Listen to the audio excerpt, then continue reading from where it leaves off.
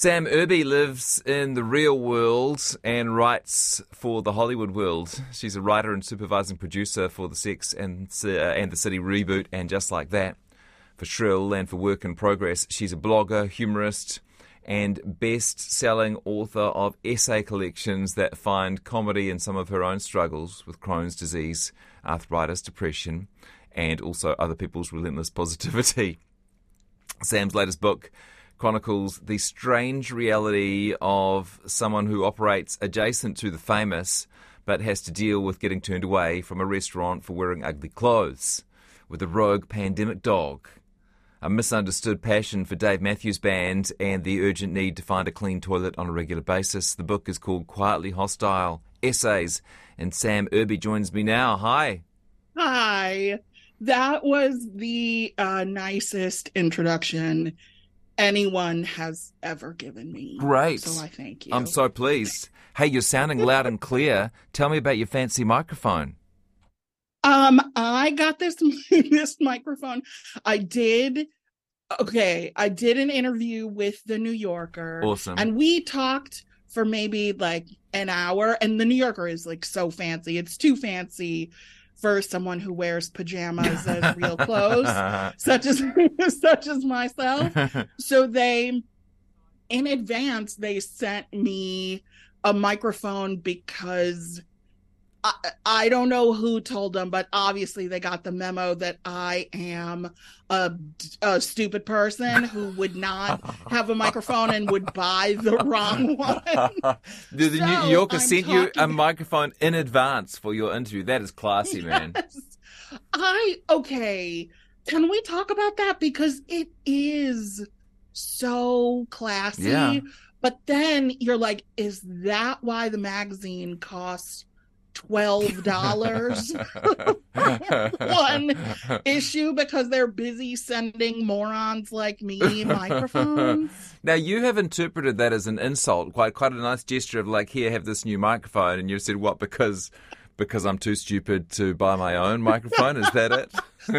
Well, can I be like, can it be like an insult but also provide relief? Because it's an insult that's not insulting. Right. Can we make that a new thing? Yeah. An insult with your best interests at heart. Yes. An insult that reveals that they know me. They know the core of my being. And yeah, they were ready for me. They were like, oh no, give us your address. We'll send you a mic. Yeah, well, I'm sorry I've sent you nothing. Do you have any relationship with New Zealand up to this point, Sam, or do I have to carry the weight of the nation on my shoulders? I mean, unfortunately for you, you have to carry the weight of the nation on your shoulders. Okay. And I'm going to base my opinion of New Zealand cool. I'm up on for it. you and this conversation. So it's a lot of pressure for you. Quietly Hostile is the name of the book. Is that a way that you feel on a regular basis? Yes, I am a coward and a big baby. So I would never like shout in public. I would never have a loud conversation in public, let alone like shout or yell at someone or tell anyone what to do. But I do see everything wrong and bad, and it like sets my blood on fire. Yeah.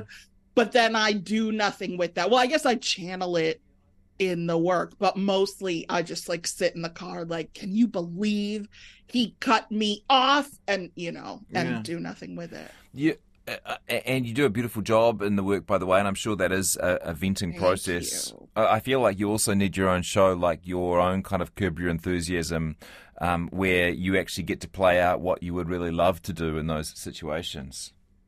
If I could make that happen, if Hollywood wanted to make any of my zany shows that I've pitched to various executives, that would be one of them. The like, can you believe, I love Curb, I love Larry David, and I feel like sort of like a kindred spirit, like a kinship with him, because like life is infuriating if you want things to be, I was going to say if you want things to be right, but I'm not even a perfectionist. I just, if everybody is lined up on the left and we're all shuffling into wherever we're going, it bothers me that there's a person like on the right thinking they can jump in. Yeah. That's a bad example, but you know what I'm saying? No, I was. That's a perfect example. I was thinking about this on-ramp that I take to the motorway in Auckland, and you have to be in the left-hand lane to get onto the on-ramp, and some people will drive in the right-hand lane right up until the last minute and then sneak into the left-hand lane onto the motorway. Nothing makes me angrier than that. Don't you wish we could just there was a "How am I driving" sticker on every car, just so you could be like, why did you do that? You messed up my whole day. I mean, it's impossible being a person. You are honest, often honest about the stuff that you like. When people screw their face up, when you say, "Hey, I'm going to go buy something at the strip mall," and they're, "You're going to the strip mall?" That's a quiet form of rebellion for you. You say, "Yeah, I am going. I like the strip mall." Yes, I am. Well, recently, I think I have made myself into the defender of all things lowbrow. That's not even. That's not even it. I am. It just makes, okay, work with me here. This is an ungestated idea. Yeah. So it might be stupid, but I think there has been a shift culturally where it's not just, hey, what should I watch? Oh, this was good. I liked it. And then that's the end. It's like you're trying to pass a test now, but you don't know the rules. You don't know the right answer. So you're just kind of stabbing in the dark, hoping that you name a thing that the person you're talking to won't roast you for. And I can't live like that anymore. I can't do it. I cannot watch all of the zeitgeisty shows and have opinions on them and abandon my Survivor, right? So I'm like, you know what? I'm gonna watch what I watch, and if someone tries to take me to task, I'm just gonna say I like it. Yeah.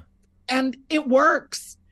People will shut up when they're expecting, some sort of groveling explanation from you, and you just say, I like that. You're wrong. That's a good show. So would it be presumptive of me to guess that in the great Barbie Oppenheimer face-off that you'll be going to Barbie? Not first. I gotta see. I am a Christopher Nolan person. Yeah, okay. First of all, I want you, when you hear me say that, to understand that I don't know what any of his movies are about. I mean, except Batman, I can follow those plots. Yeah. I have seen, what's the dream one? Inception, and then Tenet, right? Oh my God, I've seen both of those 37 times. I couldn't begin to tell you. But I'm sure loads of people are the same, but you are just unembarrassed, or perhaps you're embarrassed, but you do it anyway, to say, hey, I don't get it. Okay, well, but see, here's the thing. Here's what I found. I don't even know that it's bravery or honesty, but it's just if I was oh my God, Inception is one of the greatest movies I've ever seen. And you said, what was your favorite part? Or what did you think about the thing that happened 2 hours in? Or what did you think about the ending? With that spinning, I would have to throw my computer out the window. You know what I mean? So it's just easier to tell you that I don't understand them. But I'm going to see Oppenheimer first, I think. And then, because I'm feeling like I'll be lost and not understand it. And then I'll see Barbie, which, if I don't understand Barbie, put me in a home. Barbie will be the lime wedge after the tequila shot that is Oppenheimer. Yes. Which one are you going to see first? You know, or are you going to see neither? 4 kids, Sam. Just the idea of going How to many movies. kids? 4. The idea of going to movies for fun is just not kind of on my radar at the moment. So, how old are they? They begin at 4 and they end at 12. So we're right in the thick of it at the moment. Okay. So the other thing I should tell you about you're not going to have plans for 10 years. Yeah. The other thing I should tell you about myself is I think I'm quite a positive person, and you have said the dishonesty behind positivity grates on my nerves. Can you give us an example of that? And don't worry about hurting my feelings. Okay. Well, I would never intentionally hurt your feelings. I think that sometimes some people, when they are so busy telling you how great everything is for them, and like how, people who use phrases like, I get up and I attack the day. Okay, that's not me. I cannot relate, but I think it makes, if you're really positive, it makes it tricky for me to tell you anything, because I don't want to get like positive to death. Like sometimes I just want to be like, hey, here's the thing that happened. Yeah. Let's grumble about it until I feel better. You don't want to hear me say, oh, well, tomorrow's another day, and maybe it's not as bad as you think, and maybe that person was having a bad day, that's why they did that. You just want me to, forgive my language, listeners, but bitch along with you. Yeah, you're right, that's bad, let's pout about it. But I think, too, that the kind of, like, interpersonal positivity is fine. Like, I'd love to be patted on the head as much as the next person. But the social media positivity, the everything is great, and I never post about my challenges. Yeah. And yes, I'm on vacation, and I know you're wondering how I paid for it, but I'm never going to tell you. It's like that kind of thing where you have to measure up against someone else's, like, I don't want to say misleading, but let's say misleading. Yeah, for sure. Internet post. I'm talking to Sam Irby. She's a writer and supervising producer for the Sex and the City reboot and Just Like That on Shrill and a work in progress. And her book is called Quietly Hostile Essays. And Sam, you've done it tough over the course of your life. Pretty tough childhood, poverty and an absent dad and an unwell mother. And you write about that stuff in the book. Is there a sense in which this is kind of the price of admission to the writer's world? You either enroll in a prestigious writing program or you have life experiences that help you bring something real to the script. Mm-hmm. Yes, I have many experiences and 0 degrees, which some people will say is evident when you read my work. But no, I'm just kidding. Like the college and a support system were not in the cards for me. Both my parents died when I was 18, not together, and it was just like, oh well, you can get a job and figure it out. So I did that. I was not raised by people who were like, oh yeah, you could be a writer as a job. Yeah. You know what I mean? My dad drove a bus. He's gonna tell me that making up stories is a good way to, or as like a good goal to have. So I just worked hourly jobs. I worked at a bakery. I worked at an animal hospital for forever and just kind of wrote on the side, like aimlessly. And then in around 2008, this dude that I wanted to have sex with said he liked women who are writers. And I was like, oh, I'm a writer, but I didn't have anything to show for it. Oh my gosh, how many careers have been launched by by a conversation like that. Let me tell you, I should give him credit, but he wasn't great to me, so I won't. But but yes, without that, I wouldn't have. I started a blog on MySpace, like just to impress this idiot, and it worked.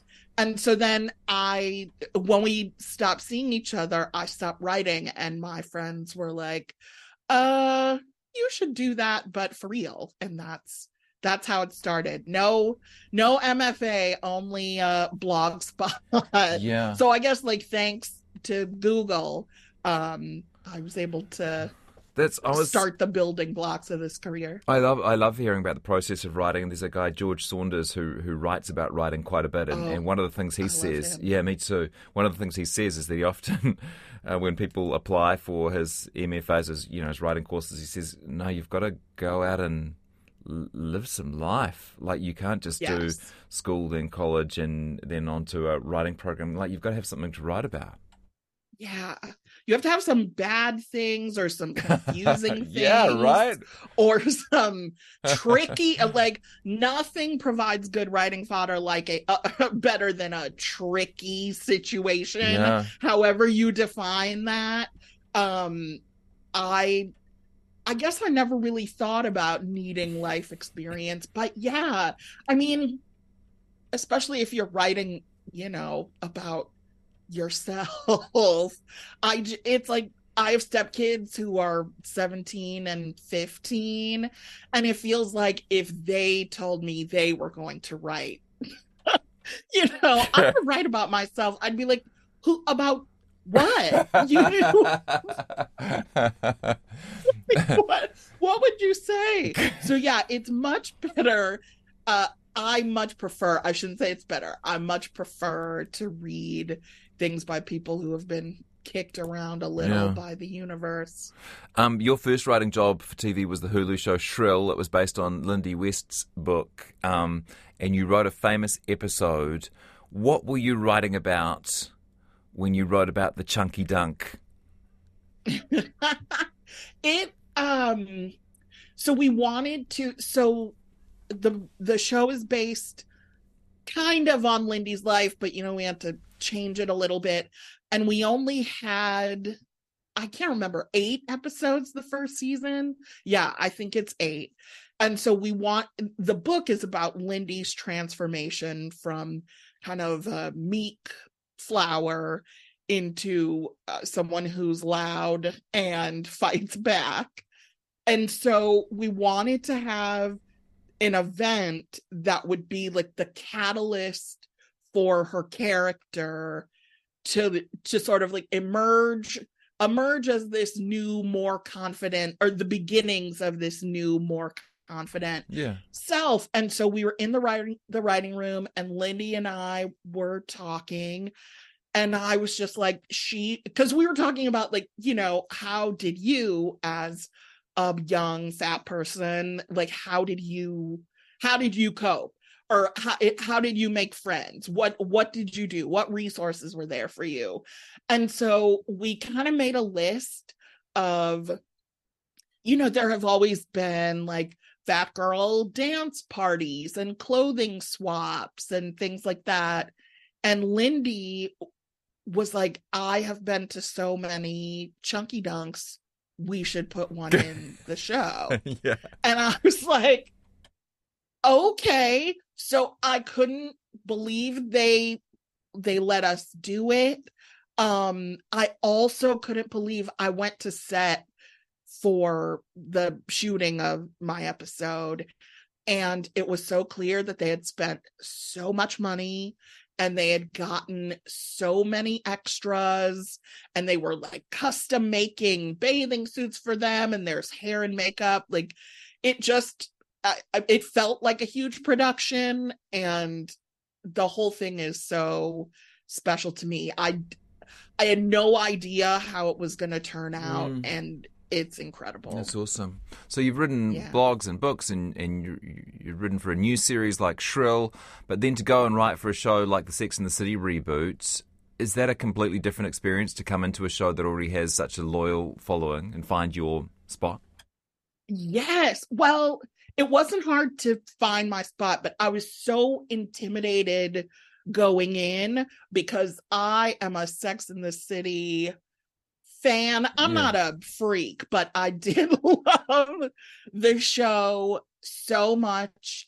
And I really thought in the beginning, or like when they first came to my agent about hiring me, I was like, what do they want me to do? Like sweep? You know, I could not imagine that they wanted me to write for the show. And the thing that was the biggest and nicest surprise, I fully expected to go into the writing room and just be like punching up jokes or throwing out, you know, ideas that were bad and no one listened to. I did not think they would let me like actually get my hands dirty in this iconic show, right? These characters are 25 years old. They are beloved. I did not anticipate being asked to write an episode. So it was incredible. Everyone who had been there before, so Michael Patrick King, Julie Rottenberg, and Elisa Zaritsky, they were so welcoming. So many of my dumbest ideas ended up in the show, which feels like a miracle. That they were like, oh, sure, you want Miranda to fight Chucky in the subway? Yeah, we'll do that. So it was like it still is daunting, and I've worked on the show for 2 seasons. But it was incredible and not what I expected.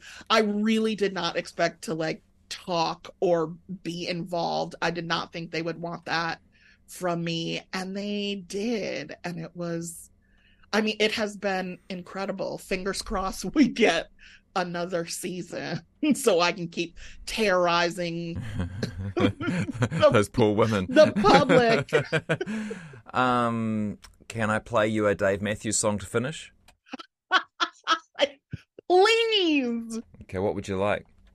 Okay, my favorite one today, because they change, is Gray Street. Okay. And that wasn't so hard to say, was it? What's the big embarrassment about being a Dave Matthews fan? Clearly you have never admitted that to a hipster in a cool bar. Love it. Sam Irby, the book is called Quietly Hostile Essays. It's been a pleasure to talk to you. Thank you. You too. Thank you for having me. This was so great. And just for you, here's Grey Street by Dave Matthews.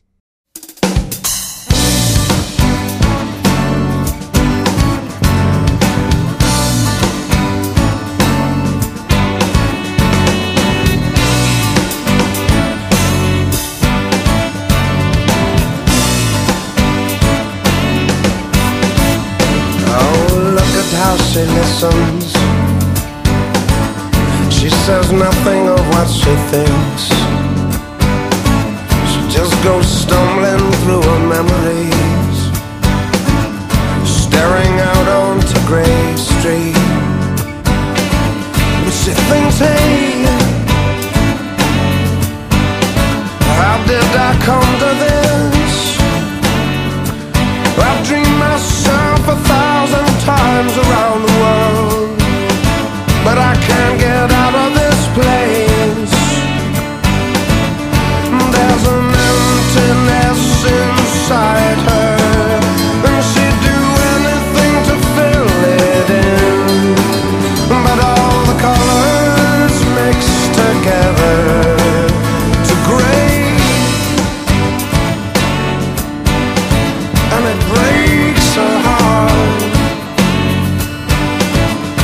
How she wishes it was different. She prays to God most every night, and though she swears it doesn't listen, there's still a hope in her he might. She says, I pray, all but they fall on deaf ears. Am I supposed